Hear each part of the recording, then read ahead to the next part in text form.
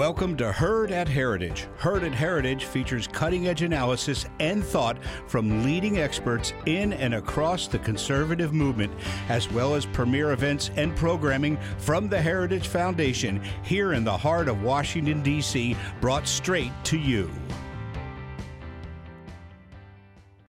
Thank you for listening to this Heritage Foundation event. Every day, the Heritage Foundation holds important events with respected and influential leaders and policy experts on today's most important issues. Our events are part of our mission to formulate and promote conservative public policies based on the principles of free enterprise, limited government, individual freedom, traditional American values, and strong national defense. We hope you enjoy the program. Well, good morning, everyone. Thanks for coming out this morning. A few years ago, it would have been necessary for us to talk about what Belt and Road Initiative actually is. What does BRI mean? That is certainly not the case today. There's so much coverage, so much commentary, so much press generally on the whole concept. Everyone has an idea about what it is, what it's attempting to do. What the Chinese intentions are behind it. In fact, in terms of nomenclature, of course, it wasn't BRI from the beginning. It was called a couple different things. At one point, Silken Road Economic Belt and the Maritime Silk Road, as they rolled those things out. They called it the One Belt, One Road Initiative for a little while, until I think Beijing came to the conclusion that it sounded a little bit too exclusive to call it the One Belt, One Road, although it certainly made perfect sense to call it that. And then finally settled on BRI. But none of these changes in nomenclature actually change the substance of the initiative. And it's that substance that we're here to talk about today. Seen from a geopolitical perspective, I understand it's a very big deal. A friend of mine in Singapore likes to tell me that it's an attempt by the Chinese to create a common geopolitical space that they dominate. For me, a lot of geopolitics seems like metaphysics more than it does political science. So I'll let the faithful in the audience judge what exactly that means and how important that is. But I can certainly testify to the impact it's had on perceptions in the region, particularly in India and in Japan. I think myself and all of our panelists have heard that from the Indians and the Japanese in particular, but others in the region are very concerned about the BRI. In addition to seeing some benefit in the economic side of it. At the very least, from a political perspective, it's obviously intended to increase Chinese influence around the world, in addition to whatever kind of economic impact it has in China. And that has an impact on U.S. interests, both in the region and beyond. So we are here to talk about change in some regard, however, not in what we call China's trillion-dollar infrastructure project, but how perceptions are changing about it and how reactions are evolving both in the Indo-Pacific but also in Beijing, how things are changing about the way the Chinese themselves and the government and party in Beijing see it. So to help us through that, we have three very fine panelists. First, we're going to turn to Jeff Smith, who is Heritage's own research fellow covering South Asia. Jeff came to the Heritage Foundation just a little over a year ago from the American Foreign Policy Council, where he served as director of the Asian Security Program there. He's author and editor of two books that are out right now, Asia's Quest for Balance, China's Rise and Balancing in the Indo-Pacific, which very much gets at what we're talking about today, gives a much broader perspective to all of these issues. He's also author of The Cold Peace, China-India Rivalry in the 21st Century. In fact, is an expert on that particular relationship and dynamic. Jeff is also the author of a recently published Heritage paper on precisely the issue that we're talking about today, called China's Belt and Road Initiative, Strategic Implications and International Opposition. You can pick up a copy of that outside if you're watching online or on television. You can go to heritage.org and download a copy of his paper. Jeff will talk to some of the substance of that in his own remarks today. Now, Jeff will tell you that I'm his boss, and that's true, but I count myself as the fortunate one because his office is right next to me, And I can tap his brain on a very regular basis, and he really can't say no. So that's the advantage. Then we'll turn to Yun Sun. Yun Sun is co-director of the East Asia program and director of the China program at the Stimson Center. Yun Sun has done some other interesting things in Washington. She worked at Brookings for a while, but she's also worked in Beijing. She was the China analyst for the International Crisis Group, specializing on China's foreign policy toward conflict countries and the developing world. And she did that work from Beijing, so she's particularly well equipped to talk about the Chinese perspective. She's been looking at it in some detail for a long time. And then we'll turn to Dan Kleinman. Dan is senior fellow in the Asia Pacific Security Program at the Center for New American Security, CNAS. Before joining CNAS, Kleinman worked in the Office of Undersecretary of Defense for Policy, where he served as senior advisor for Asia integration.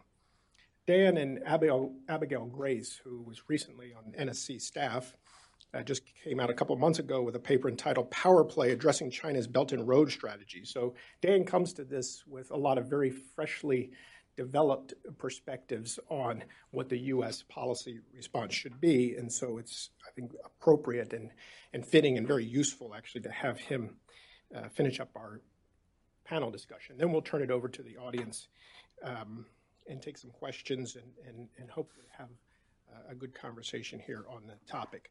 So with that, let me turn it to Jeff to get us started. Thank you. Thank you, Walter. Thank you to Heritage for hosting this event. Thank you to the panelists for coming out today, and thank you for all those in the audience who have interest in this event and all those watching from home. Maybe the sort of headliner for my remarks is that the BRI has a brand problem at the moment. Just a few tidbits of news this month, I think, help highlight and underscore that reality. Just this month, the EU, India, and the US worked to scrub or remove any positive mention of the Belt and Road Initiative from any UN resolutions. There were, as of last year, 3 separate UN resolutions that in some way offered a degree of praise for the BRI. These 3 groups, India, the US, and EU, worked together last December to have the BRI removed from 2 of those, and this year they successfully had the 3rd resolution scrubbed of any praise of the BRI. There was a report this month that China has commissioned internal reports highlighting the backlash to the BRI with the aim of continuing Xi's outward push at a time when the economy is struggling. Authorities have stepped up scrutiny of BRI projects and investment and are deliberating possible regulations. And I think Yoon will talk about this more, but there's more greater signs, it seems, every month and a recognition in Beijing that the narrative surrounding the BRI has become negative and, from Beijing's perspective, problematic. Andrew Small, a noted expert on China and particularly China-Pakistan relations, this month said the first phase of the Belt and Road is effectively over. A new model has not yet emerged, but it is clear that the old one, almost entirely focused on speed and scale, is no longer sustainable. With the possible exception of Italy, as far as I know, no major Western country has signed a Belt and Road Cooperation Agreement or Memorandum of Understanding. And the trend in most cases is moving in the opposite direction, toward greater negativity toward the BRI or hostility toward the BRI. And we've seen that reflected in, frankly, an unprecedented wave of measures unveiled by Western countries over the last year to restrict foreign investment, sort of implicitly directed at China. So when I think about concerns about the BRI, and this is a relatively new phenomenon, Belt and Road has been around for 5 years. And as of a year and a half ago, if you go back to just June of 2017, there was only one country in the world that was vocally critical of the BRI, and that was India. And the shift in the United States came in about August of last year. Shortly after a trip to India, Secretary of Defense Mattis came back and offered some very vocal and direct criticism of the BRI in congressional testimony. And that opened the floodgates Shortly after that, you saw Australia began to voice its own concerns. The European Union and a succession of U.S. officials have now sort of unveiled a number of criticisms against the BRI, and the tone toward the Belt and Road Initiative has fundamentally changed across Western democracies since midway through last year, and the opposition that India has expressed almost from the outset has continued. I like to separate these concerns into two categories: direct concerns and sort of indirect strategic concerns. So some of these are inherent to the BRI, the concerns that are being voiced by the West and others. They relate to the lack of standards, transparency, and accountability. These are things you're familiar with. I'm sure you've heard before if you've been watching the BRI, the way that deals have been done in secret and have contained objectionable provisions, the way that these deals have facilitated corruption and nepotism, the risk that they are undermining existing lending institutions and international standards, and producing a race to the bottom. In some cases, these BRI cooperation deals appear to be a one-way street, where participating nations assume large sums of Chinese debt, paying high rates of interest to Chinese financial institutions, who are compensating Chinese firms using Chinese materials and Chinese workers who are being cycled back into the Chinese economy, whose earnings are. According to a study by CSIS, Chinese firms use 89% Chinese contractors and only 7.6% local contractors.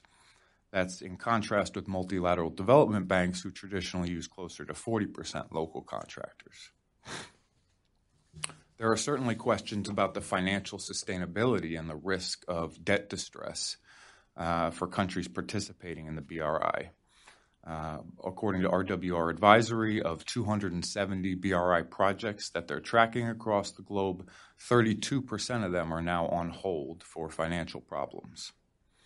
I think Pakistan presents an interesting case. The CPEC corridor, the China-Pakistan Economic Corridor, is by some accounts the largest BRI project on the books. As much as $62 or $63 billion has been pledged by China in this China-Pakistan Economic Corridor. Pakistan's external debt payments next year will surge by 65%, from $7.7 billion annually to $12.7 billion. Meanwhile, its foreign exchange reserves over the last 2 years have fallen 40%, from $16.1 billion to $10 billion.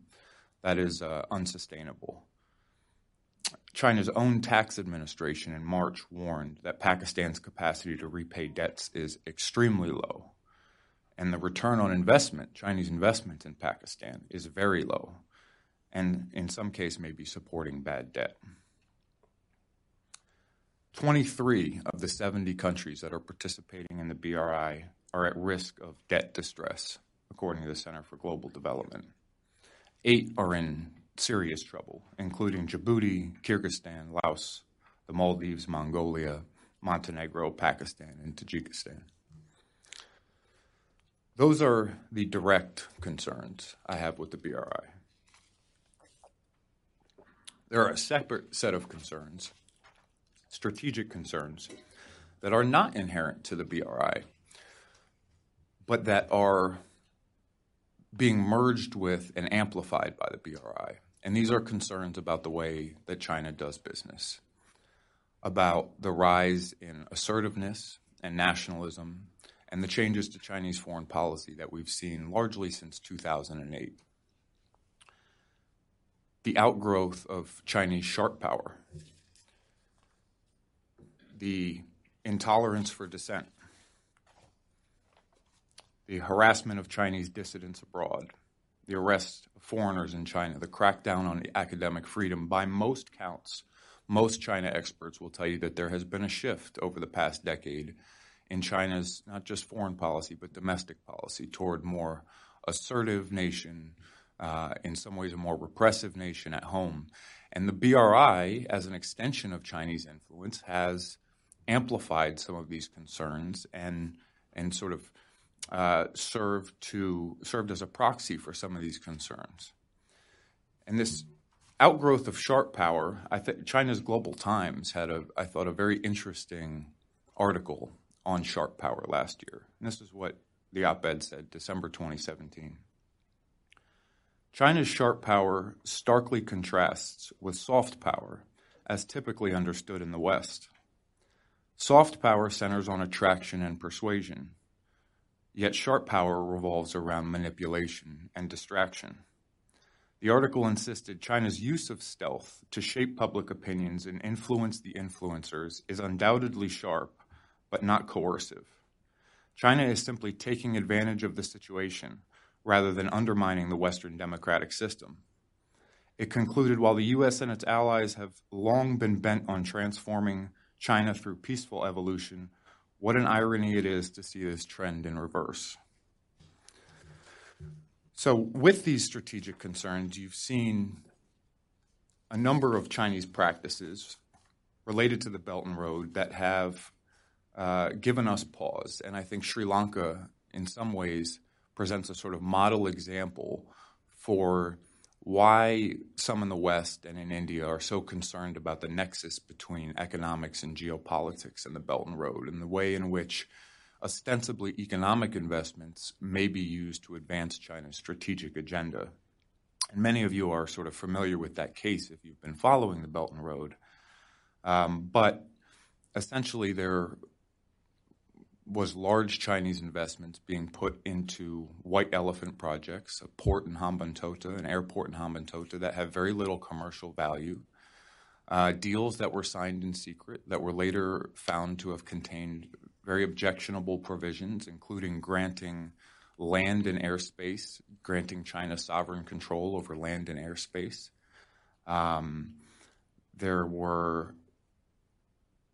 There was a report in the New York Times that said Sri Lankan officials said that from the start, the intelligence and strategic possibilities of the port's location were a part of the negotiations. Chinese demands centered on handing over equity in the port rather than allowing any easing of the financial terms. So there's several, actually, instances of Chinese practices in Sri Lanka that have caused concern here in the West, but even in India. This, in fact, is why I think India was one of the countries that opposed the BRI from the start. And I think it's also important to note that these investments in Sri Lanka and these concerns date back to 2008, 2009, 2010. This was before the BRI. These concerns have been around for a while. And that's why I say not all of this opposition is inherent to the BRI. It's inherent to concern about the way China does business, and the BRI has just served to sort of magnify that. But as in Sri Lanka, China and the BRI are becoming a political football in many developing countries. You've seen it in Burma, in Pakistan, in Malaysia, in Indonesia, in the Maldives, that opposition parties are increasingly using concern about growing debt to China, about China's practices in these investments, to criticize ruling parties, and when they win elections and come to power, they're questioning, canceling, reviewing, amending these deals with China.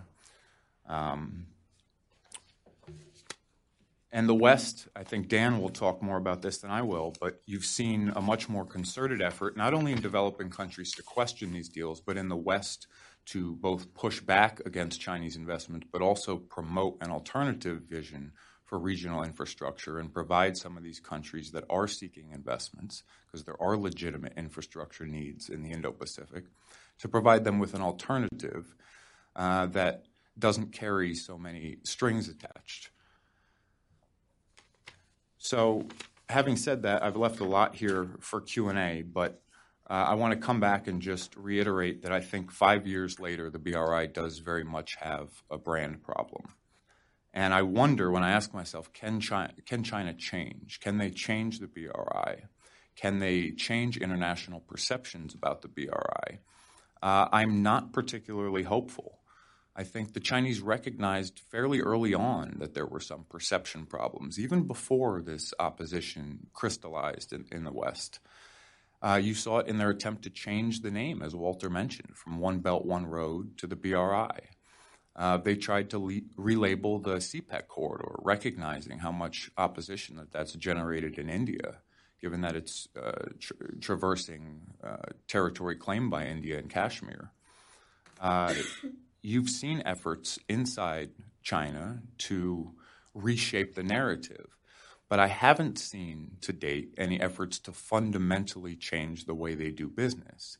And ultimately, I think that is the only way they're going to be able to assuage some of the concerns in the West and in the developing world. Simply changing phrases and elements of the narrative isn't going to cut it.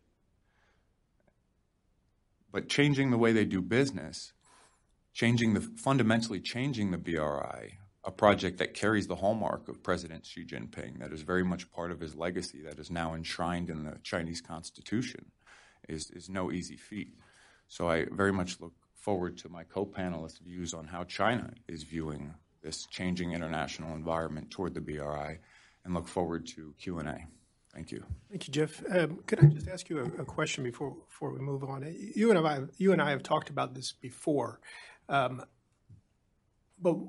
what responsibility lies with the governments themselves for taking the money? Because it's so often we talk about this as if they are just passive recipients who are victims of this nefarious program part of the Chinese, but we don't talk much about why they took the money in the first place. What's wrong with the governance in these places that if the deals are so bad, why did they so readily take them? A great question. In some cases, the deals are bad for the country on a long-term basis, for the people, for the sustainability of the economy, but they may not be so bad for the ruling party or the dictator in power, or whoever's pockets are being lined, or whoever's pet project is being carried out. You know, if you're from the rural district of Hambantota and you've risen to be Sri Lanka's president, it's a good thing if you can get an international airport and a port built in your district. So you're going to take that deal, and you're going to take the money that starts flowing into your campaign coffers illegally from Chinese firms when there's an election a few years later. But is that a good deal for the country when the terms are actually revealed later on? Many in the country, in the opposition, many economists find that no, it wasn't a great deal. So part of the problem is that these deals are being signed in secret, that they're not up to the standards and the level of transparency that we're used to. And if they had been, they might have been rejected. Mm-hmm. Yeah, I differ a little bit, and you know this, in terms of what we think is the prospects for change in China. But one of the things that I think does argue for more change, and something that Beijing will understand, is the practicality of it. That is that it's becoming obvious that these projects are not sustainable in the way that they do them. So you go in, you put up all of this political capital and economic capital with a dictator or somebody, and then he's gone, and you've got to adjust. Some of the projects get canceled, others go on under different terms. But just from a practical perspective, you would think in Beijing, at some point, they're going to understand that in order to be sustainable, they have to conduct business differently. But that's a good segue maybe to Yunsun to tell us what's going on in Beijing in this regard. Thank you, Dr. Lohman, and thank you, Jeff, for the invitation to be here. I really enjoyed your remarks about the external assessment of the BRI, and I'll talk about some of the internal analysis about where BRI really stands. And I think one thing is quite clear, that BRI is not if BRI reveals anything about China's decision-making and China's foreign strategy, it's not as mature, it's not as sophisticated as we thought it was. BRI did not come up with a comprehensive or a completely mature thought process with projects designed and with everything thought through, which is why that in China, the people say, well, with reform and opening up, Deng Xiaoping's famous remark was that we're crossing this river by feeling the stone. So now BRI turns out to be the second time that China is crossing the river by feeling the stone. So I think in terms of the assessment of BRI at 5 years, it's very difficult to draw a completely black or completely white conclusion. And it's very difficult to say that it's completely a success or completely a failure. The glass is half full or half empty, depends on how you see it and where you stand. So from the analysis inside China and the focus internationally, of course, most of the attention has been focused on the problems, because where there's a problem, there's room for analysis and there's room for news. But in terms of the effectiveness of the impact, I feel it is very difficult to draw a binary conclusion about BRI. So, for example, after 5 years, if we compare China's external influence today with China's external influence back in 2013, I think there's no doubt that China has been able to expand its sphere of influence and expand its impact and influence over countries in its periphery, and also country in the Middle East, country in Africa, and some countries in Europe as well.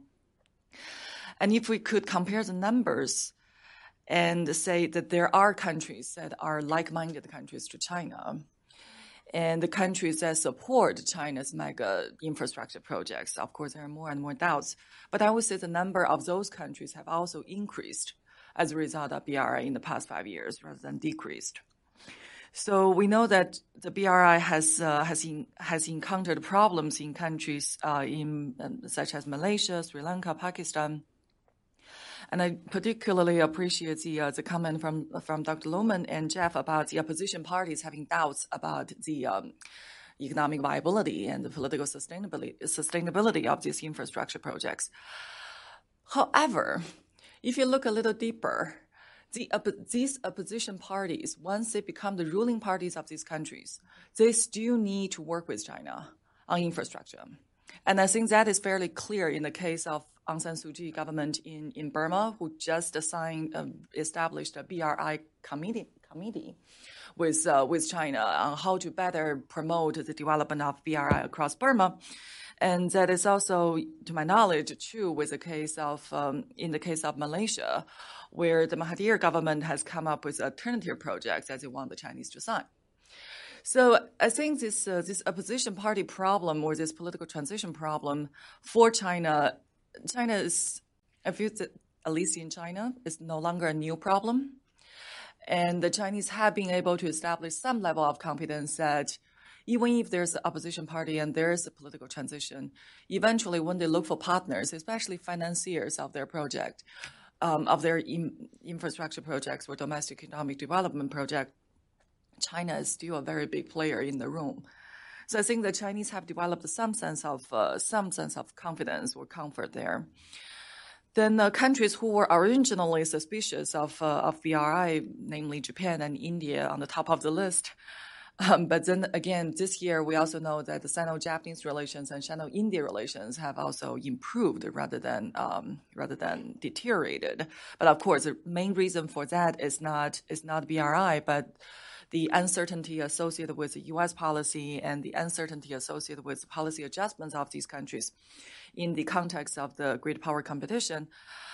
But even from the point of view of great power competition, that we know that BRI has run into a lot of problems, but it doesn't mean that the competitiveness or the challenge that BRI poses to the international system has decreased significantly as a result of that.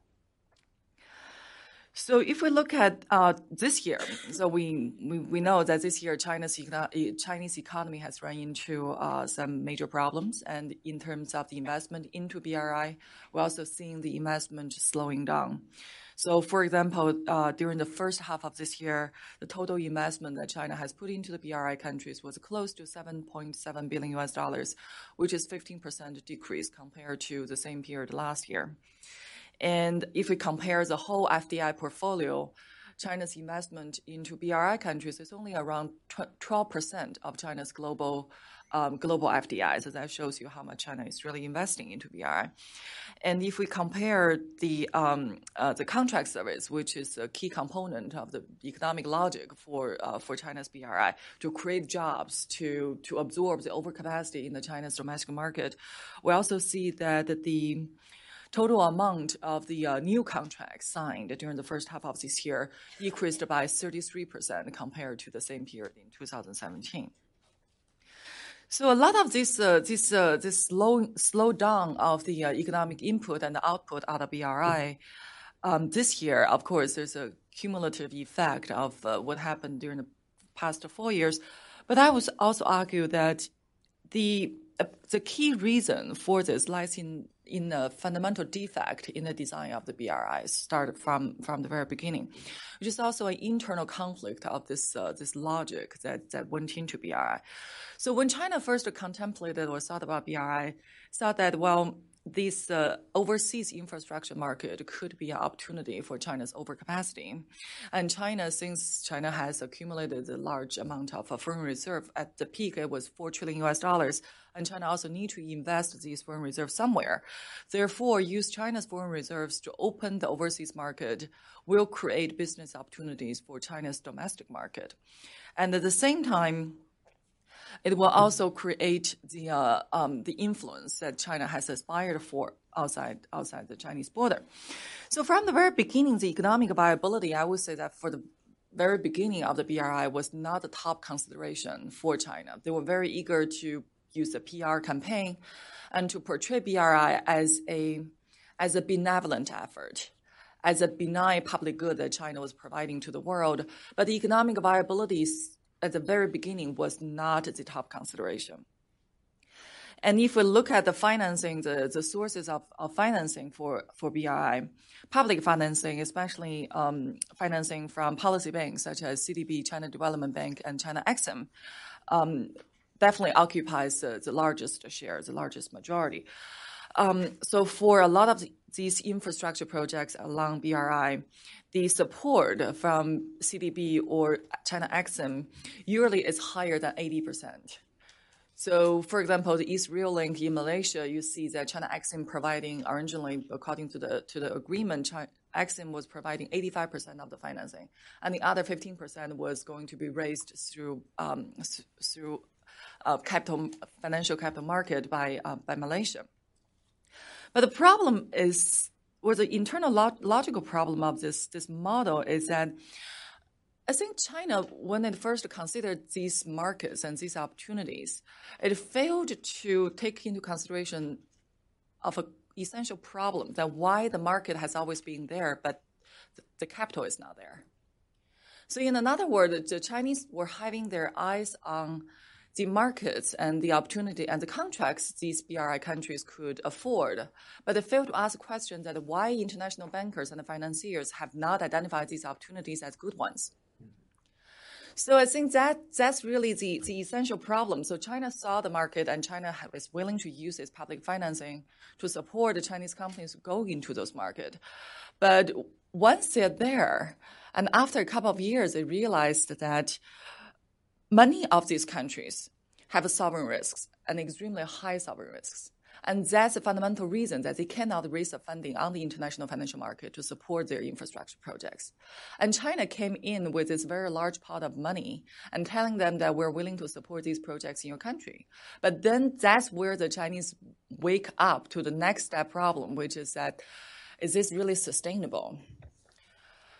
So when the countries like Pakistan receive the money from the Chinese side, it also creates questions inside, say, Pakistan, that people started to ask that why is China willing to throw in this much money into our country?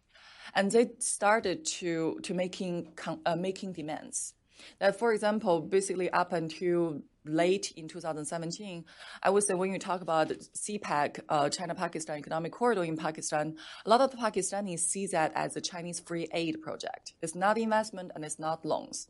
And the Chinese policy community spent a lot of efforts to correct that misunderstanding, telling the Pakistanis that these are not free money. We also need returns by the end of the day. And that creates problems politically because the Pakistanis were having a different expectation about the benevolence of the Chinese financing. And then in countries like Burma, in countries like Sri Lanka, I think the Chinese generosity or the so-called benevolence is being interpreted as having ulterior motives. That why is China being so generous with its financing when nobody else is willing to help us out? Although I would say that in some African countries, the African leaders seem to have a different interpretation, which is that by the end of the day, we will not be able to repay the Chinese loans. But we were not going to be able to repay the loans anyway. So the Chinese have had already established a record of debt forgiveness or debt alleviation in Africa. So I would say that some countries or some leaders in Africa is very much relying on the fact that, or the hope that China in the future will just forgive those debt. And if you ask the Chinese that, what's your reaction to that? They'll say, well, we do have a track record of forgiving debts for African countries. And maybe depending on the significance of the country, like Djibouti, since our port is, the port and the military base is already there, depending on the significance of the country, the Chinese believe that they will forgive some of the debt, but definitely not all. And that forgiveness will come with political concessions and strategic concessions that the Chinese will demand. So if we look at how China sees BRI today, I would say that the introspection or the retrospection, the soul searching about the problems, why this has generated so much negativity, is very much on the top of the agenda these days. So a lot of these lessons or these problems, obstacles, I don't think the Chinese expected them when they first came up with OBOR or BRI.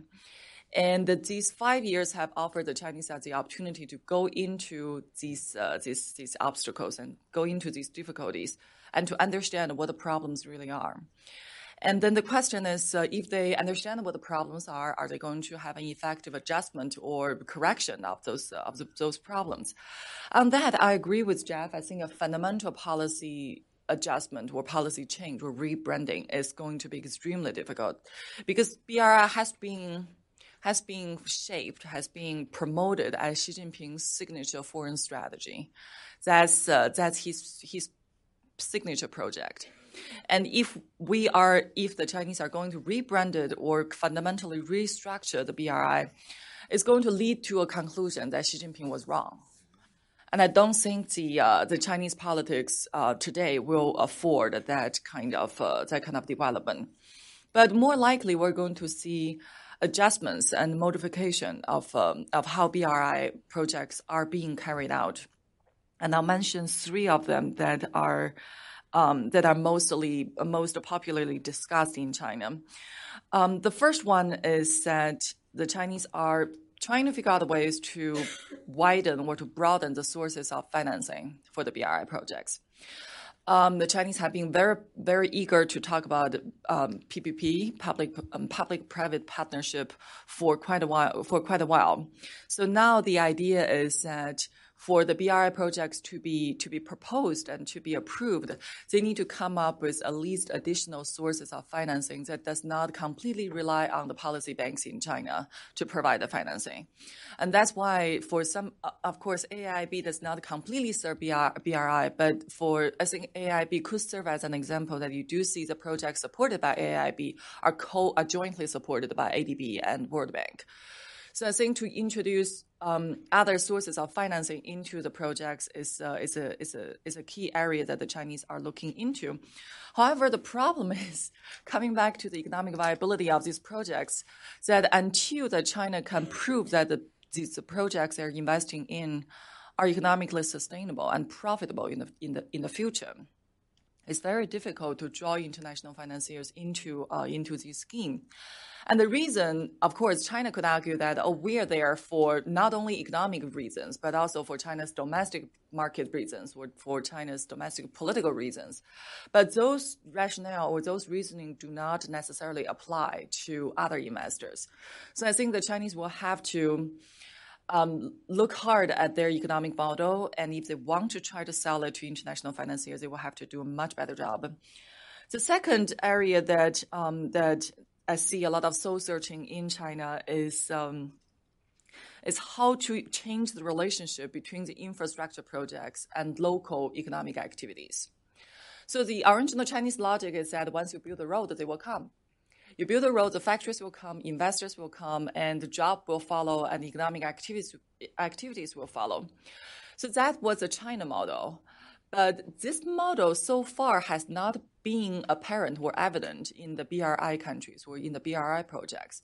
And when the Chinese look at the reason why, a key essential reason that they identified is that the BRI projects are mostly signed between the Chinese side and the recipient government, the central government, but not the local government.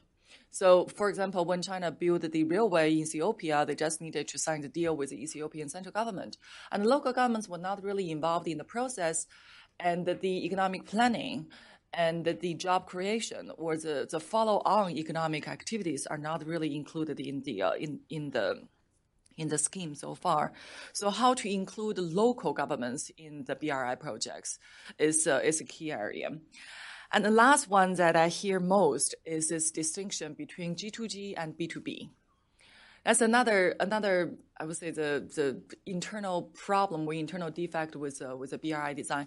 G2G means government to government. B2B means business to business. So when the Chinese talk about the BRI, they want to tell the recipient government that these are economic activities. They might be carried out by state-owned enterprises.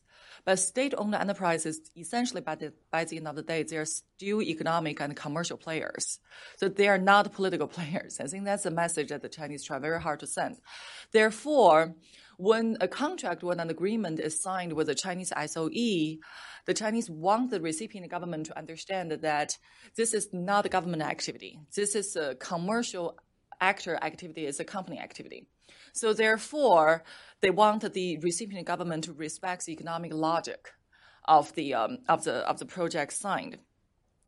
But the reality is that on one hand, Chinese companies' activities are being perceived as government activities, which means that the SOEs and the companies, they have to take into consideration the political need of the Chinese central government when they sign these projects.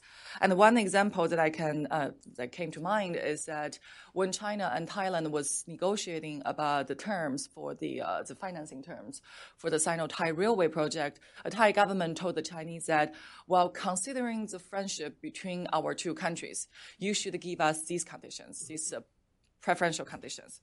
So that's where I think the company's activities are being perceived as government's activities.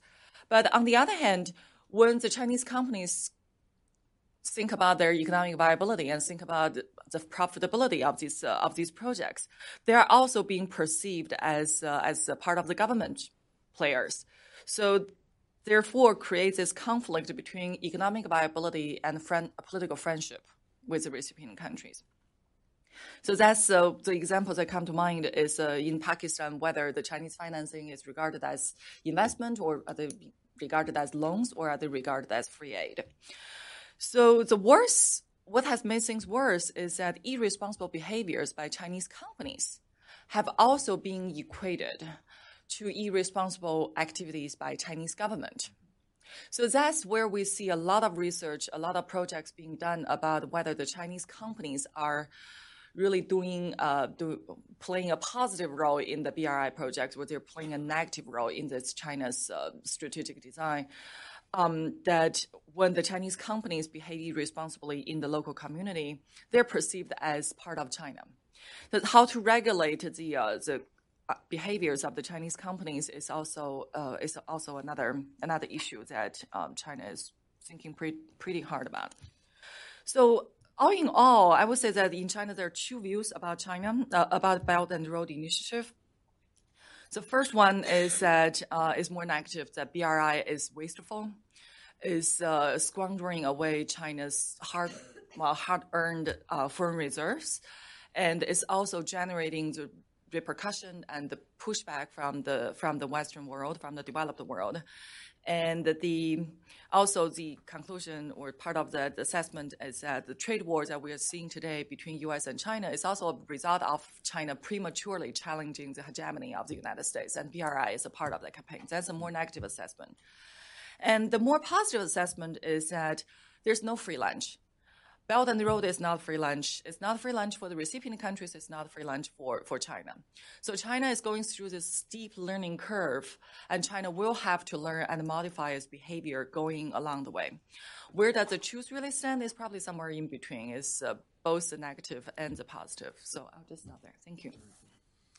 That was terrific. Thank you. I'm so glad you focused on all these economic bits of it, because especially regarding the viability of the projects that they're investing in, because a lot of the response you hear from the U.S. side is that we ought to essentially be competing with the Chinese for what are bad investments.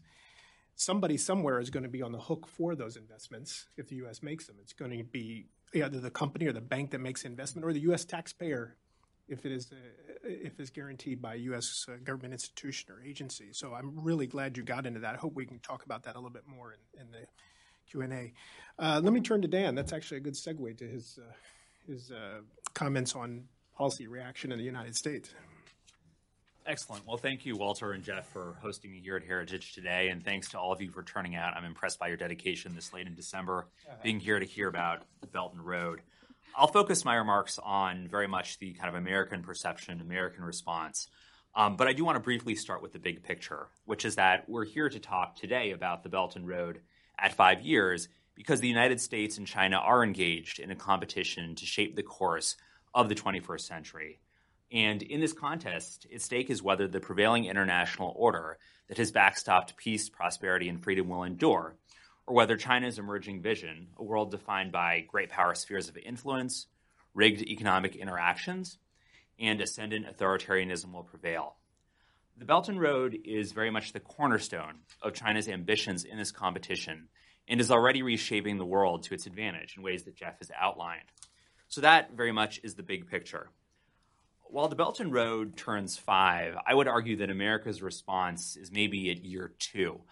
This in part reflects, in some ways, a failure of imagination, much like we saw in the case of Chinese land reclamation in the South China Sea. I think American policymakers initially did not fully appreciate the scope and speed of Belt and Road and how it would serve to advance Chinese interests in the world, whether it was pursuing military access, gaining financial and diplomatic leverage, or radiating illiberalism abroad.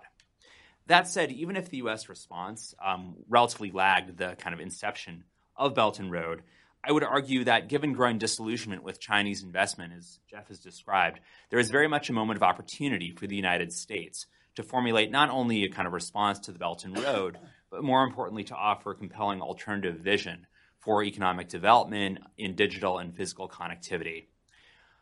Let me now turn to kind of the U.S. response thus far. How has it evolved and where is it going? And then I'll close giving my perception anyways of sort of what has worked, what hasn't, and how the U.S. can proceed moving forward. So under the current administration in the last 2 years, the United States has taken, I would argue, a relatively strategic perspective on the Belt and Road, very much viewing it as part of the larger competition with China for global power, wealth, and influence. Looking at the kind of public government line on Belt and Road, we've seen kind of an escalation of rhetoric. I would argue even more so than Jeff said, that a year and a half ago, roughly, you had senior U.S. officials talking about that there were many belts and many roads, here referring to Mattis, or President Trump at the last APEC CEO summit in 2017, calling for alternatives to, quote, state-directed initiatives that come with many strings attached. So U.S. officials were certainly critical of Belt and Road, but it was often roundabout or thinly veiled.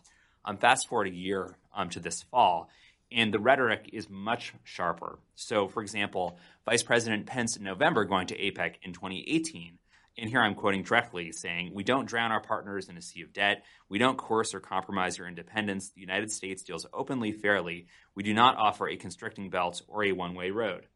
And then just, I believe, last week, National Security Advisor Bolton, actually speaking here at Heritage, unveiling the new U.S. Africa strategy, framed Belt and Road as, I quote, "a plan to develop a series of trade routes leading to and from China with the ultimate goal of advancing Chinese global dominance." So you've seen very much a hardening of U.S. rhetoric from kind of this thinly veiled critique to one that essentially says this is a power play by China for global domination. Beyond kind of this escalation of rhetoric, the administration has put together a series of initiatives and policies, often working closely with Congress, that begin to look like an increasingly competitive and comprehensive approach to the Belt and Road. And I won't try to identify every program and initiative, but let me hit a few highlights. A key part of this is resourcing, that one of the major critiques of America's response has been China deploys billions of dollars, even if often it inflates kind of the scale of its investments, where the U.S. really had very few new resources to throw at the challenge. This has changed very recently. So, for example, in October, with bipartisan support in Congress and the support of the administration, the Better Utilization of Investment Leading to Development Act was passed and then signed by President Trump. And what this act does is double the U.S., essentially double America's development finance capacity to $60 billion, essentially creating a lot of new resources to try to get the U.S. private sector off the sidelines into markets where China is investing. And again, we can talk about, is it smart? Where should we be encouraging these investments? But it's probably the most significant change in kind of U.S., certainly development finance in the last generation. The new U.S. International Development Finance Corporation that will result from this legislation will also have a much more flexible and expansive toolkit than the current Overseas Private Investment Corporation. Also on resourcing, actually just last week, the House and Senate passed the Asia Reassurance Initiative Act, or ARIA, which will authorize more than $1.5 billion over the next 5 years for the State Department, the U.S. Agency for International Development, and the Pentagon, all to support kind of a variety of activities in the Indo-Pacific aimed at strengthening and extending a rules-based international order. So while the U.S. is never going to match China's resources, it has far more to put in than it did even 6 months ago. You've also seen a major push by the United States to cooperate with allies and partners to advance alternatives to Chinese-backed infrastructure. The United States over the past year has both signed bilateral agreements with Australia and Japan, and then most recently concluded a new trilateral infrastructure partnership. And while it's easy to say these are great talking points, there are actual concrete projects. So, for example, at APEC, Vice President Pence unveiled a new plan to build a $1.7 billion electricity grid in Papua New Guinea. This involved not only Japan and Australia, but also New Zealand. So there are concrete areas where the United States is now cooperating with its allies and partners to advance alternatives to Chinese-backed investment. A key part of the administration's evolving approach is what I would frame as efforts to constrain Chinese opportunities to invest in countries. So, for example, the U.S. This summer unveiled a new transaction advisory fund, essentially that would help countries evaluate potential Chinese deals and not be taken advantage of in the way that happened in Sri Lanka, as Jeff has described. And then at APEC, Vice President Pence unveiled a new Indo-Pacific Transparency Initiative. The details, I think, are fairly unclear at this point, but from what I can discern, looks like the U.S., for example, will support investigative journalists in countries where China is investing, essentially making it harder for Beijing to cut the type of backroom deals that leave China with long-term leverage in recipient countries with a major financial hangover. There's also some sector-specific initiatives, for example, a new smart cities partnership with ASEAN.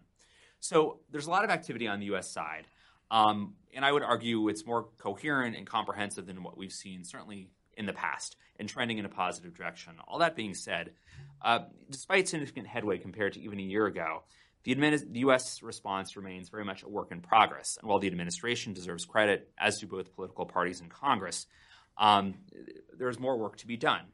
So what are sort of the next steps, in my view anyways, of where kind of the American response should go?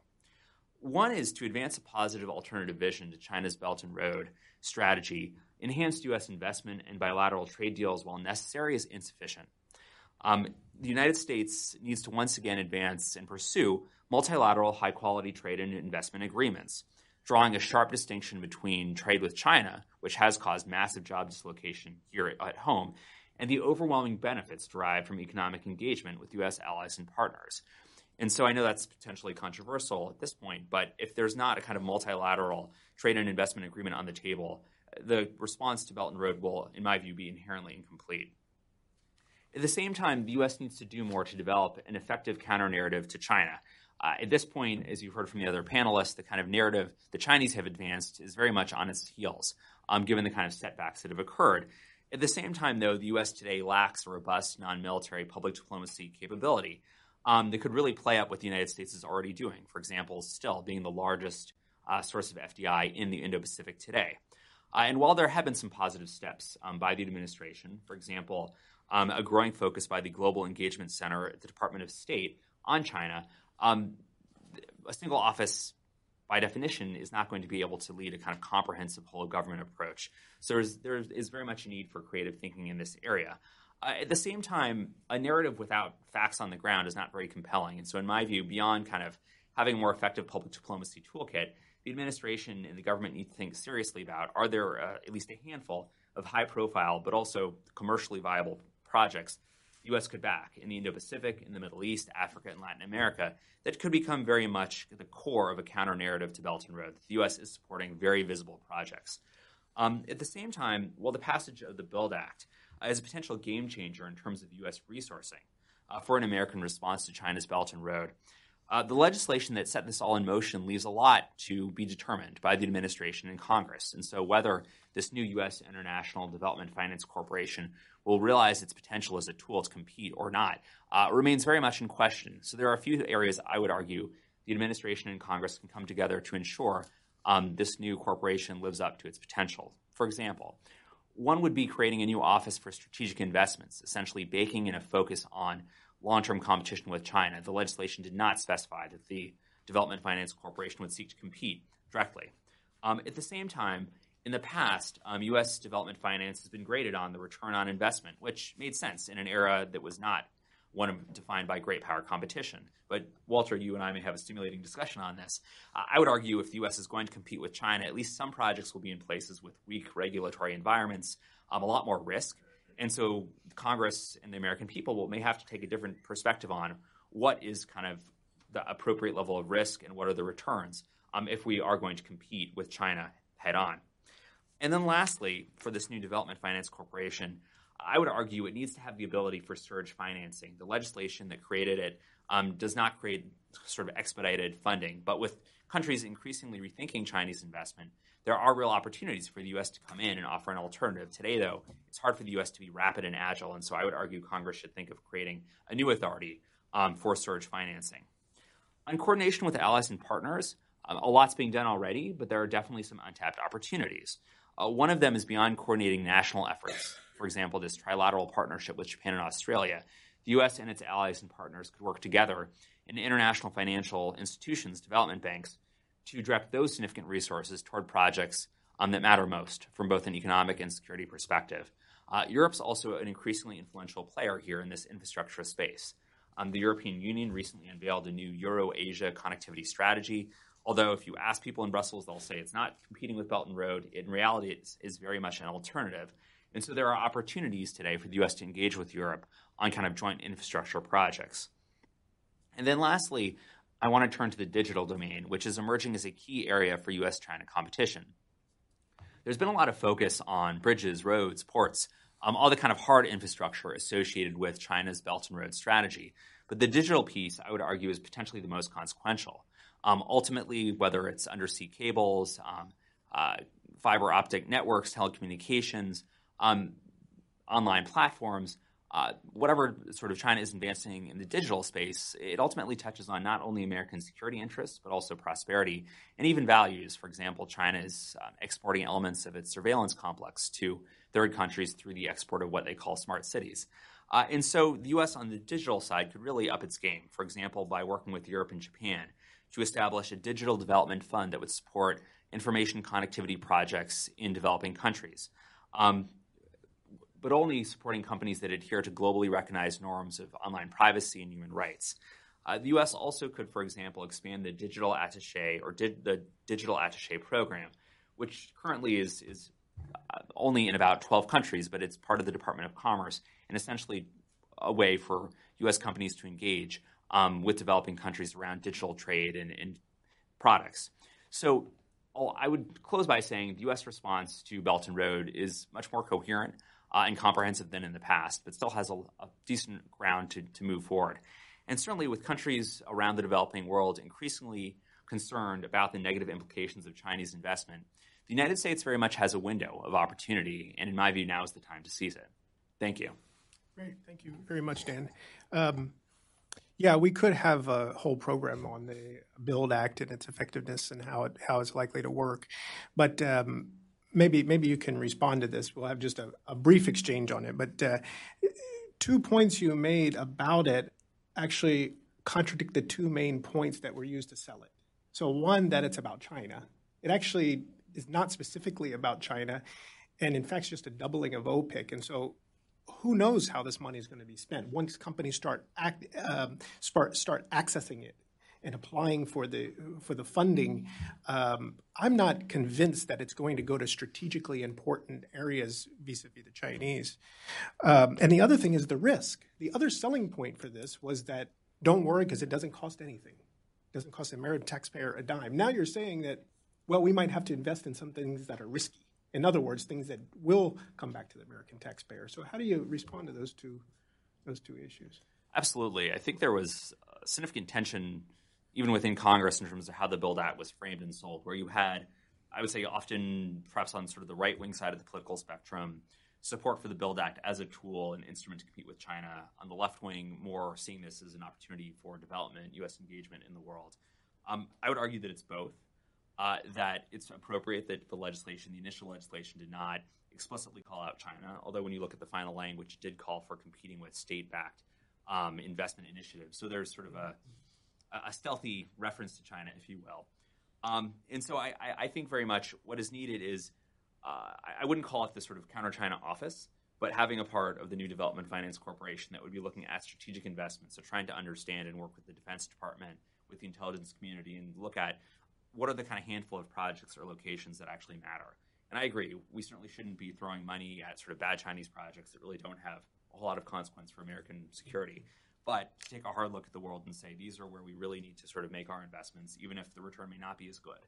And so, again, I wouldn't want to call it a sort of counter-China office, but I would frame it as strategic investments. And it's a concern I have, too, that without something like that baked in, that the new Development Finance Corporation, despite the intent of many who I think signed on to it, will not have that focus on strategic competition with China, even if it is more implicit and internal. On the risk, I think it's an area ripe for debate. I mean, my view is that overall, the new Development Finance Corporation has to be a good steward of American resources. But if it is seen as an instrument for advancing U.S. influence and competing with China, some of the projects that may matter most from a kind of military national security perspective may be in countries where there is more risk. And I think the portfolio ideally would be balanced in a way where you will have more investments in areas that are likely to give a return. But to me, it's better to sort of preemptively socialize Congress and the American people that some of these investments are going to be more geopolitically motivated, and ideally they'll have a positive return, but it's a different metric than we've had in the past. Mm-hmm. And again, there's, I think, room for disagreement on sort of how much of the portfolio should be more kind of geopolitically oriented versus purely kind of where the U.S. private sector would go. Right. Great. Thank you. I want to turn it over to questions. I know sometimes there's a little bit of thinking time involved in the transition between the panel and questions, so please give it some thought. And in the meantime, I do want to ask Yunsun a question, which is you laid out all of the possible ways, or sort of where the current debate is in Beijing in terms of adjustments on BRI. Is there any opportunity for institutions outside of Beijing to play a role in shaping whatever those changes are, whether it's on a bilateral basis with the Europeans, the Japanese, the Americans, or whether it's these financial institutions like the ADB and World Bank that may get involved? We saw, that's the way AIIB developed, was a lot more international influence. Is the BRI open to international influence on its standards and the way that the money is governed? That's a great question, Dr. Lohman. Yeah, there have been questions about whether the international community can actually play a role. But I think it depends on where those advice or where those assistance come from. I think for example, China reached out very enthusiastically to Japan to cooperate and collaborate on BRI project. And Japan has been quite cautious at the very beginning, but starting from, I would say, mid-2017, the Abe administration has been sending signals that, okay, we're willing to work together with China. And most recently, when he visited Beijing, they reached an agreement about China-Japan cooperation in third countries. And a lot of those cooperation will have a direct impact over the BRI project. So I think there is that possibility. And for the multilateral development banks, the Chinese have been quite eager, actually, to get them involved in some of the BRI projects. Not the most strategically important ones, because they may not make total sense economically. But in investment projects and in commercial projects, and the Chinese are very eager to involve these MDBs. I think one question is that whether the Chinese will be open to collaboration or engagement by the United States on issues related to BRI. On that, I think the official narrative from Beijing is that, of course, we're open. We would love to. We want to cooperate with the United States if U.S. does have such an intention. But I think the internal judgment is that given how much U.S.-China relations have soured and how much problem there is and how much great power competition now is currently involved, I think the space for that dialogue is very small. But having said that, I think one group of actors that have been particularly active in the BRI from the United States are the private sector players. So you see for some of the BRI projects, because they're major infrastructure projects, right? So American companies like GE, Honeywell, and Caterpillar, they see BRI as a great opportunity for them to increase their sales in China, and not only in China, but also in, for example, Africa. And there are also American companies that are specialized on, for example, security, that are providing advice and even services to Chinese companies operating in those politically volatile countries. But I think those are primarily private sector engagement with China based on economic logic of projects, but not really political collaboration. Thank you. Questions? Yeah, let me go right here first.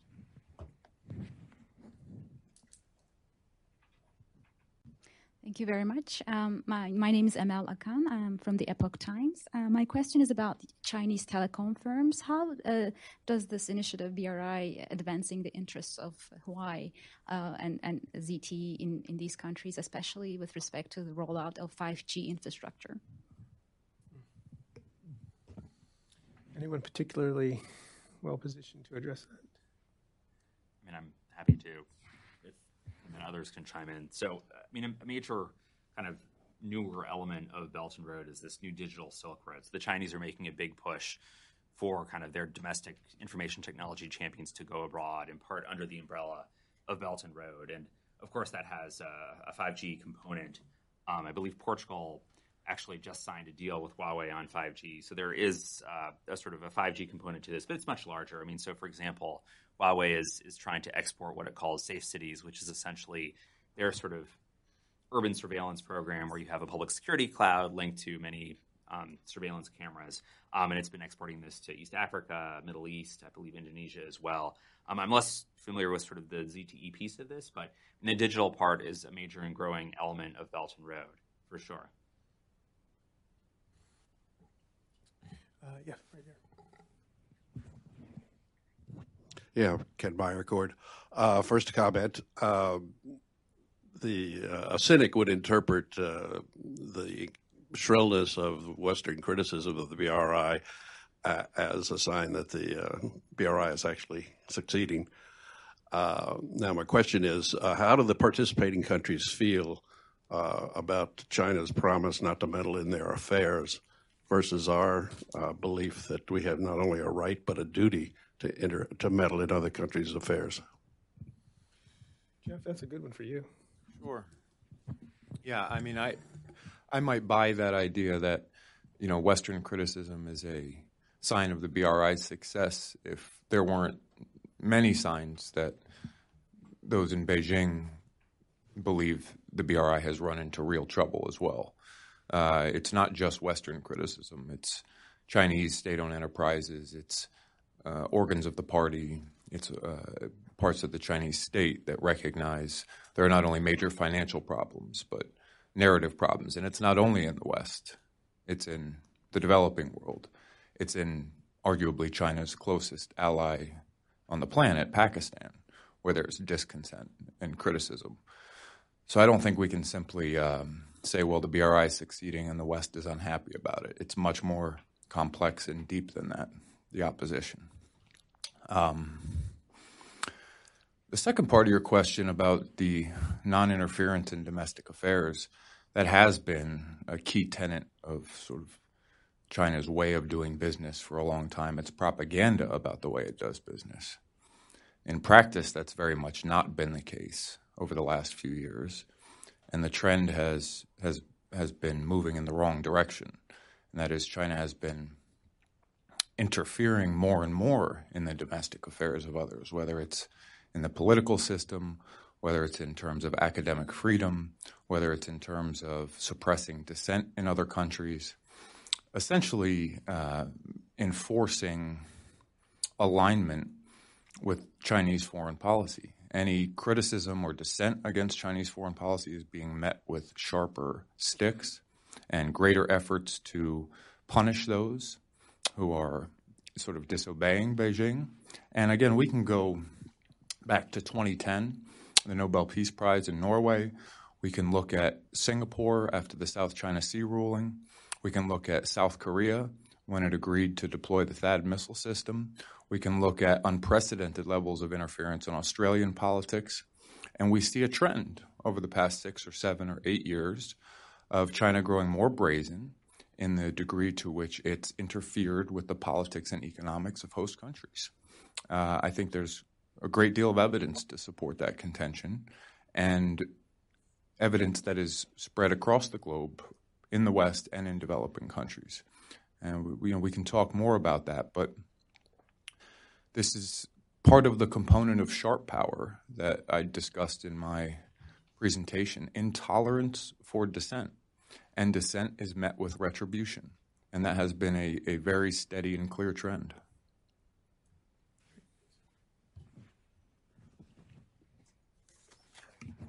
Thanks. I'm Steve Hirsch. I'm a journalist here. I have a question for Yun Sun. Yun, when you were talking about Burma, you mentioned that Burma had set up a BRI committee or body of some sort to help it cooperate. My question is that action typical of what other countries have done, or is it more engagement than surrounding countries have done? And if it's more, did the United States take any action to try and convince them not to do it? Thank you for the question. Is it more than what China has done? It depends on what other country has done in terms of accepting or embracing the Chinese BRI. Well, if we look at ASEAN countries, I think Burma is the one that has actually established a specific committee dedicated to the advancement of BRI in their country. I don't see that in other mainland Southeast Asian countries. Yeah, and I don't see that in maritime Southeast Asian countries. But if you talk about Pakistan, if you compare Burma to Pakistan, I think Pakistan does have dedicated government coordination mechanisms to support the CPEC process, the China-Pakistan Economic Corridor. Well, Burma's the embracing of BRI has come relatively late from the Chinese standard. And they were hoping that the Aung San Suu Kyi government, they were understanding that with the political transition that happened in 2015, Aung San Suu Kyi government could have a different attitude towards the Chinese investment in their country. And that has turned out to be true, that the Aung San Suu Kyi government at the very beginning was quite concerned about the implication of the mega Chinese infrastructure projects in their country, particularly associated with the Jiaoping Special Economic Zone and the Deep Seaport. But what happened was the Rohingya crisis in the Rakhine State, and that pretty much put Myanmar back into the pariah state or the status in the international community. And there are sanctions, there are isolations of Myanmar again. And I think for NLD government to deal with that, tobacco is a political sensitive issue domestically.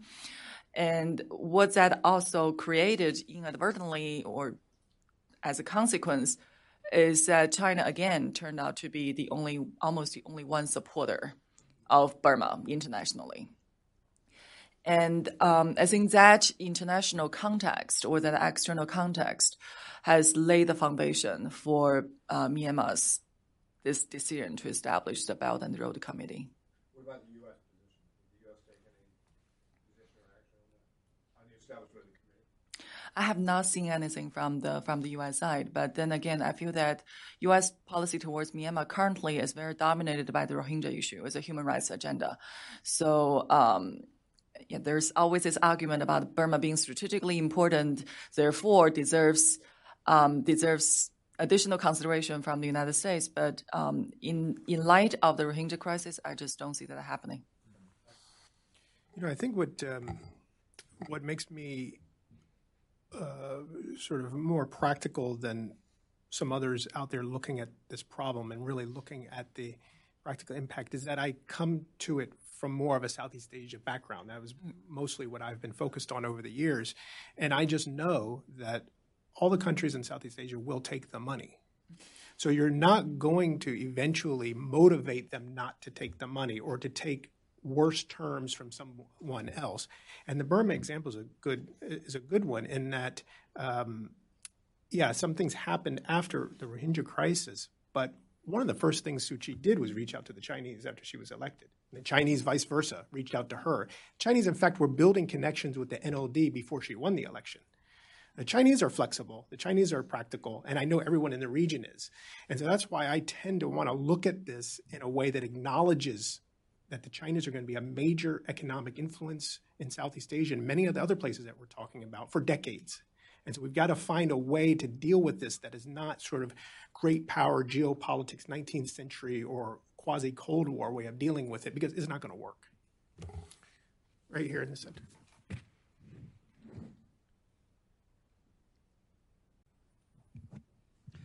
My name is Kami Bhatt. I'm with the Pakistani Spectator. And Daniel, you mentioned something about giving training people in those countries to evaluate these projects. Are those training on the base of the model that we had, like when Russian came to Afghanistan, we got a lot of Pakistani students here.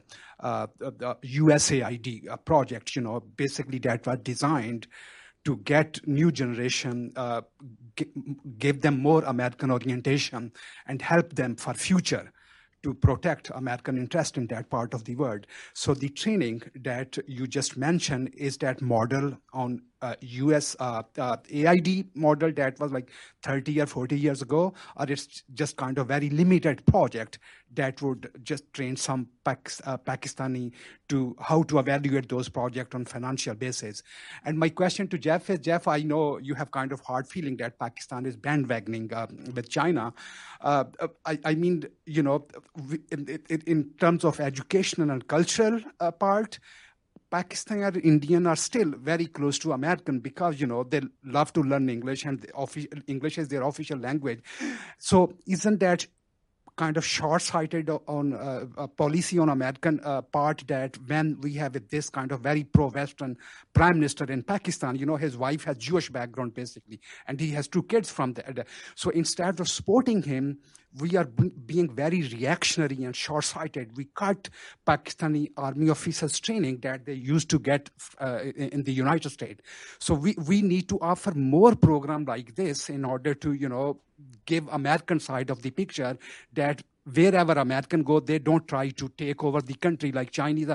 Chinese are, at the beginning, they were saying that in Gwadar, that is the support in Pakistan, they were saying we should have Chinese currency there. So no, it's like a very open question that if they want to take over the country or they are interested to provide job or do investment in those countries. So my question is basically about educational and taking for U.S. to take advantage of cultural, educational aspect that U.S. already has strength in that part of the world. Thanks. Okay, thank you. Dan, the first part was directed to you, which seems to be exactly how are we going to use AID to help evaluate investments and influence Pakistan decisions. So it's not necessarily even AID. For example, Treasury has an Office of Technical Assistance that supports training for foreign officials to sort of understand and manage these types of big infrastructure projects, evaluate the financing. With this sort of new financial transactions sort of consulting advisory service, I think it'll be much more on a case-by-case basis. I haven't seen a lot of detail in terms of how it will function, but I think it will be probably much more targeted and really trying to help countries understand when you have kind of a Chinese offer, what does it mean in terms of your long-term repayment ability? What are the actual terms? And then ideally build more capacity to actually manage projects. The reality is often sometimes the Chinese projects are not even the most cost competitive. There are cases, I think in the Maldives most recently, where the port was actually given to a Chinese company, even though that was a more expensive bid. And that came to light after there was the transition in the Maldives. So I don't think it'll be sort of exactly modeled on the past. And there are a lot of also interesting multilateral models to look at. For example, regional centers of excellence. Singapore already has an infrastructure center of excellence. You can imagine trying to leverage that to train more kind of officials from around the region to kind of manage and adjudicate these contracts. Mm-hmm. Interesting. The other thing I've had a hard time on this topic reconciling, again, from a Southeast Asian perspective, and particularly coming at it from working with the business community for many years, is that I've met so many brilliant economists and financiers in Indonesia and Malaysia and elsewhere. And so I'm skeptical sometimes that it's really training that's necessary. I guess maybe in the Maldives, but even in Sri Lanka, I mean, you have brilliant people, educated in Europe and the U.S. and major institutions in economics. The people who built the Indonesian economy were all Berkeley-educated economists, and now suddenly these people don't have the capacity to try to understand the complexities of their interaction with China and the legal instruments to do that. I don't know. It's something I haven't really been able to reconcile myself at this point. Jeff, do you want to respond to the thing about U.S. Pakistan relations? I think it was a good question, but I think it cuts more to the heart of the bilateral U.S.-Pakistan relationship. And that's a subject that I'm very interested in and very passionate about, but one a bit divorced from the discussion centered on the BRI we're having today. So that's something maybe we could follow up on a sidebar with after the presentation. Thank you.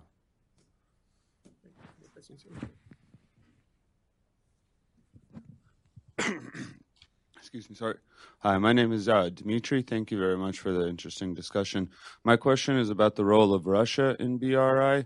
And I know that there was some talk before of linking the Eurasian Economic Union with the BRI, but that's kind of died off. So the other main part is, would you say the relationship between China and Russia and Central Asia related to the BRI is competitive or cooperative or both? What's that? It's really a good question, and frankly, Russia is not a component of the narrative and the discussion here on the BRI very often. And maybe that's a mistake. It's not an issue I've looked at very much, except I can say the level of Chinese economic presence and influence in Central Asia just in the past decade or so has been transformative. I mean, Russia was the dominant player there for a long, long time. And just in the last 15 years or so, its position with China has flipped to the degree where China is now, in many cases, the largest trading partner or source of investment for most of the Central Asian stands.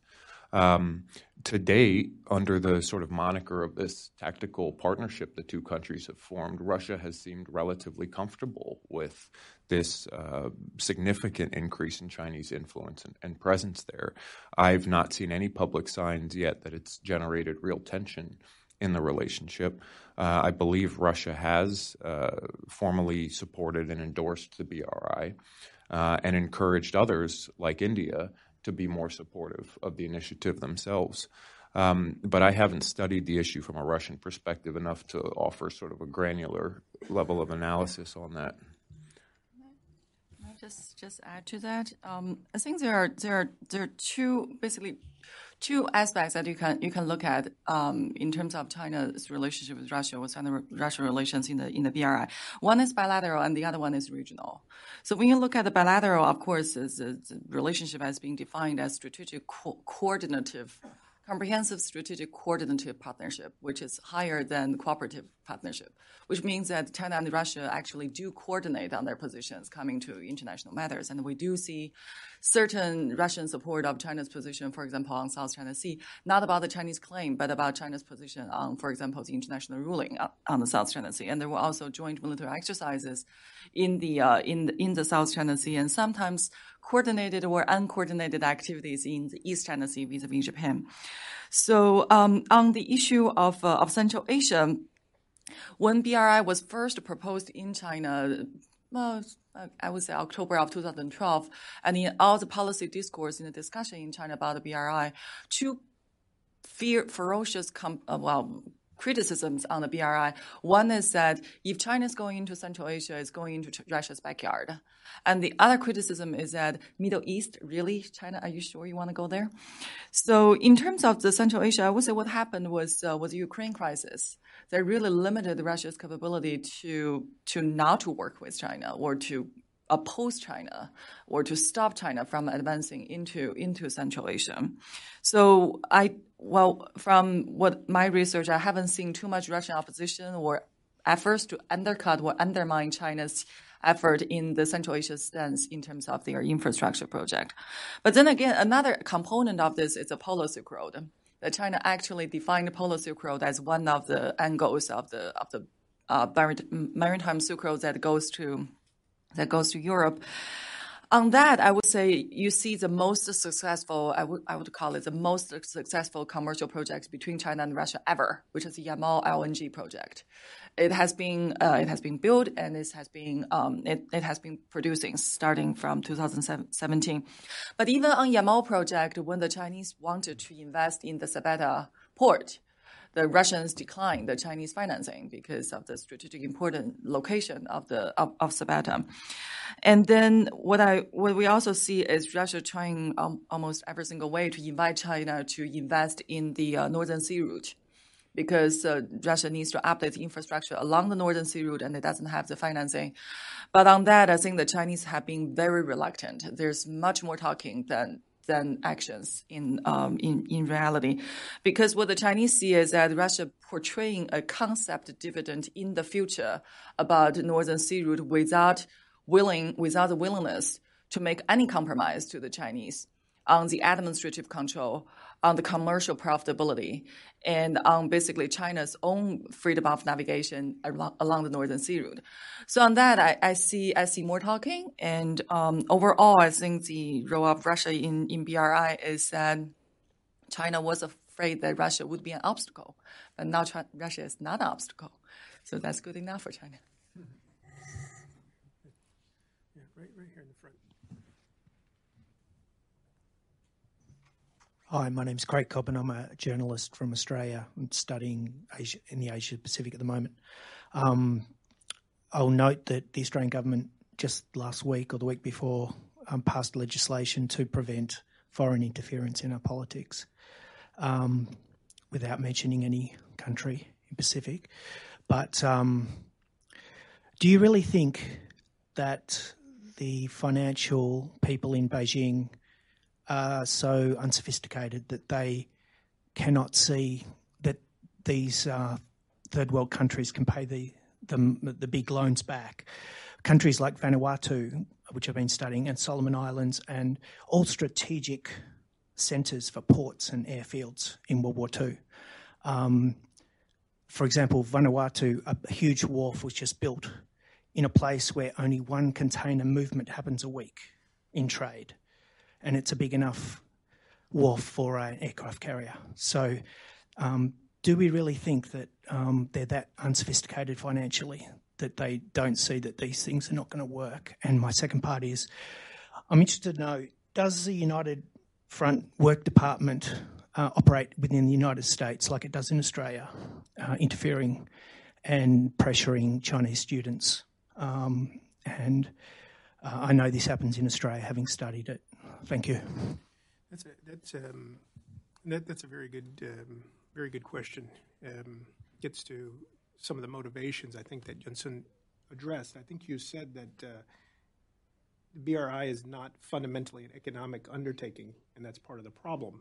Did I understand you right when you said that? Well, it's never just either or, right? So for every great power, any foreign policy initiative or any foreign strategy, it cannot be just purely serve one purpose. It just doesn't happen with any great power, as I can see. But in terms of which country that they are allocating more strategic consideration and more economic consideration, I think it depends on the country. Remember back in 2016 or 17, CSIS had a report about Belt and Road Initiative, basically saying the Chinese are categorizing the countries into like three categories. So countries with utmost strategic significance for China to exploit, China is willing to basically lose 70% of the investment they're making into the country. And then for some other countries, it's 50%. For some other countries, it's 30%. So I think it will be incorrect to say that China has only one goal coming to Belt and Road. It has to be a comprehensive calculation of different things. But I would argue that from a fragmented authoritarianism point of view, that the actual policy implementation is not as smooth as what the policy making or the policy design would look like from the very beginning. Anyone else have a response to those, especially the second bit about strategic nature of some of these investments? I think we've talked to that to some degree. Maybe we can talk a little afterwards and get more into the details. Let me take two final questions, and then we'll use that for everyone to wrap up. So right there in the back. Marvin Weinbaum, the Middle East Institute. Economic slowdown in China, serious debt overhang. Is this having any impact on BRI? Is there any indication here that there's any rethinking that perhaps China has overextended itself? Thank you. Good, great. And then right here also. Hi, my name is John. I'm a student from George Washington. I have a simple question. So we took Sri Lanka as an example of debt to China, but how can countries like Sri Lanka come out of debt? So that's my question. Okay, good, great. Why don't we start with Jeff and answer those questions as you see fit, and wrap in any other closing thoughts you might have. I think Yoon would be best positioned to answer the first question on how the economic slowdown may be impacting Chinese assessments of the BRI. You know, with Sri Lanka, I think they presented an interesting case where in the 2015 elections, you had a party very much campaigning against the type of deals that were signed with China, pledging and promising to revisit these deals when they came into power, renegotiate them, and cancel them.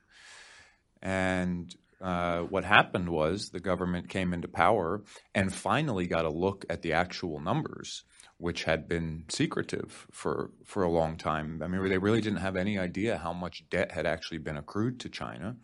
So they immediately put a hold on several of these port projects and asked to see the terms of the deals, found these objectionable provisions inside the deals, including freehold basis, land being granted to the Chinese that they would effectively have sovereign control over. So they attempted to renegotiate these deals or cancel them, but found that they were essentially too in debt to China to do so, that they were still due millions of dollars in interest payments every month. And the Chinese essentially said to them, you can put a hold on these programs, but you're still racking up debt and you're still racking up interest payments, and we will take you to court internationally to meet your contractual obligations. And so they ultimately found that they had, in their opinion, no other choice than to remove some of the most objectionable provisions from these deals, but to essentially renegotiate the debt. That's in part how China got control of the Hambantota port. It was originally meant to be controlled by the Sri Lankans. And when they realized they didn't have enough money to pay the debt off, they said, we will, in return for debt forgiveness, give you a 99-year lease to the port in Sri Lanka. That on the surface, there's nothing, inherently problematic about that.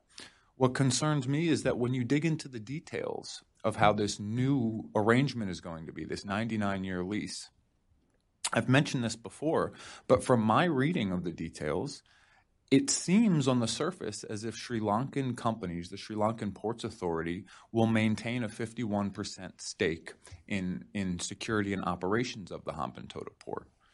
You dig a little bit deeper, and it looks actually as if the Chinese have done some very creative mathematics so that the Sri Lankan Ports Authority entity that manages the port actually has a majority stake by Chinese investors on the backside. So through several layers and moving around, the Chinese have been able to retain control over the port security and operations. And we were in Sri Lanka in October, and I asked very senior level officials about this. I said, look, this is based off of some of the information I've seen. I may be wrong, but I'm asking, have you looked over the details? And they said, no, we haven't been able to find the final terms either. We share some of the same concerns that you do. We're not exactly sure what arrangements have been made and what exactly China is or isn't controlling. So it's this secretive nature. There's this underlying level of suspicion that's accompanying these deals for good reason. It's not just fabricated. It didn't come out of thin air. It's not because we hate the Chinese.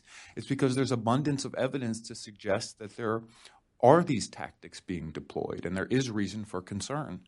How these countries get out of this debt is the question you asked, and it's a much more difficult one if they're unwilling to live with the financial and sort of regulatory burden offered by Western lenders. I mean, that's been part of the appeal of China, is that there are no strings attached the way there are with Western lenders. If we go to the U.S., if we go to the IMF, if we go to the World Bank, yes, we can get loans, but they'll have to be accompanied by economic reforms. They'll have to be accompanied by human rights reforms, by governance reforms. With China, we get a free pass. We don't have to do any of that. We can just take the money.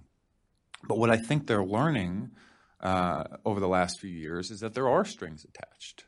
They're different strings. Sometimes they're non-monetary strings, but they're real strings. And I think that's one of the key points, is that moving forward, countries have to evaluate these deals and these terms not just on the economic merits, but on these sort of strategic components as well.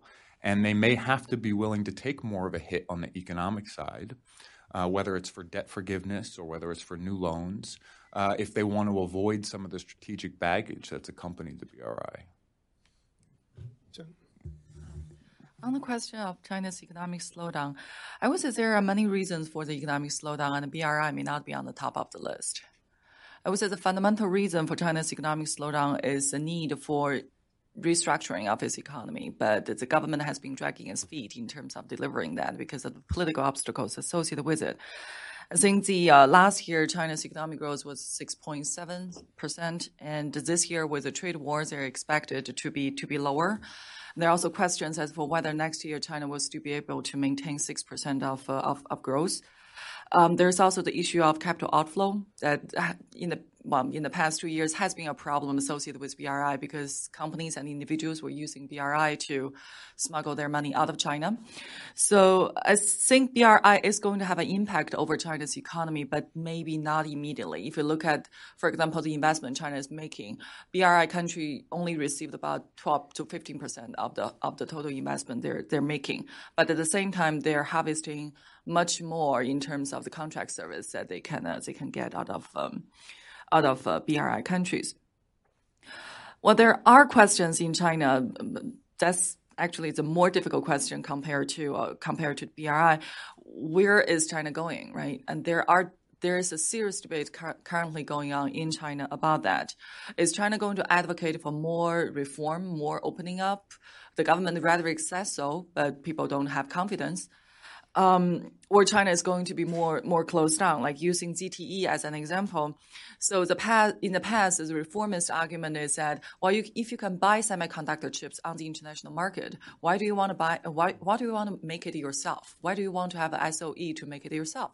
But now the counter argument is that, see, that's why you need to make it yourself, because you do not want to subject your vulnerability to the control of the United States.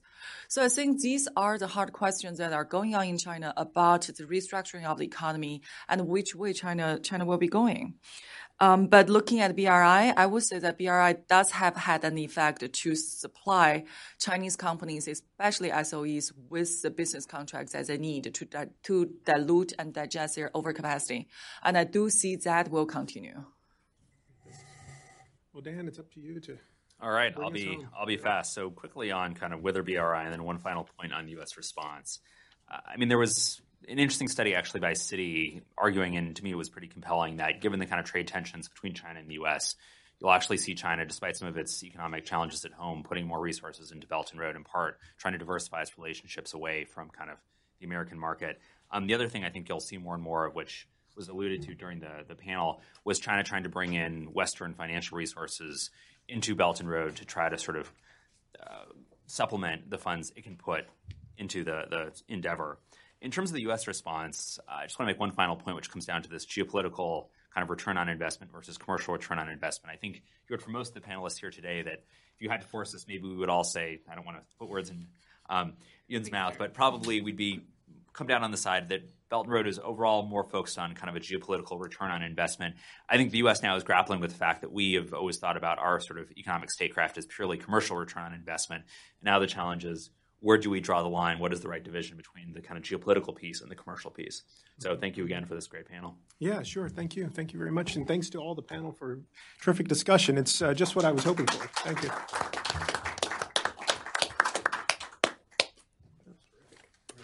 That's great. Very wide ranging. Yeah. Thank you, Walter. Yeah. I feel like you and I could have we should have a beer.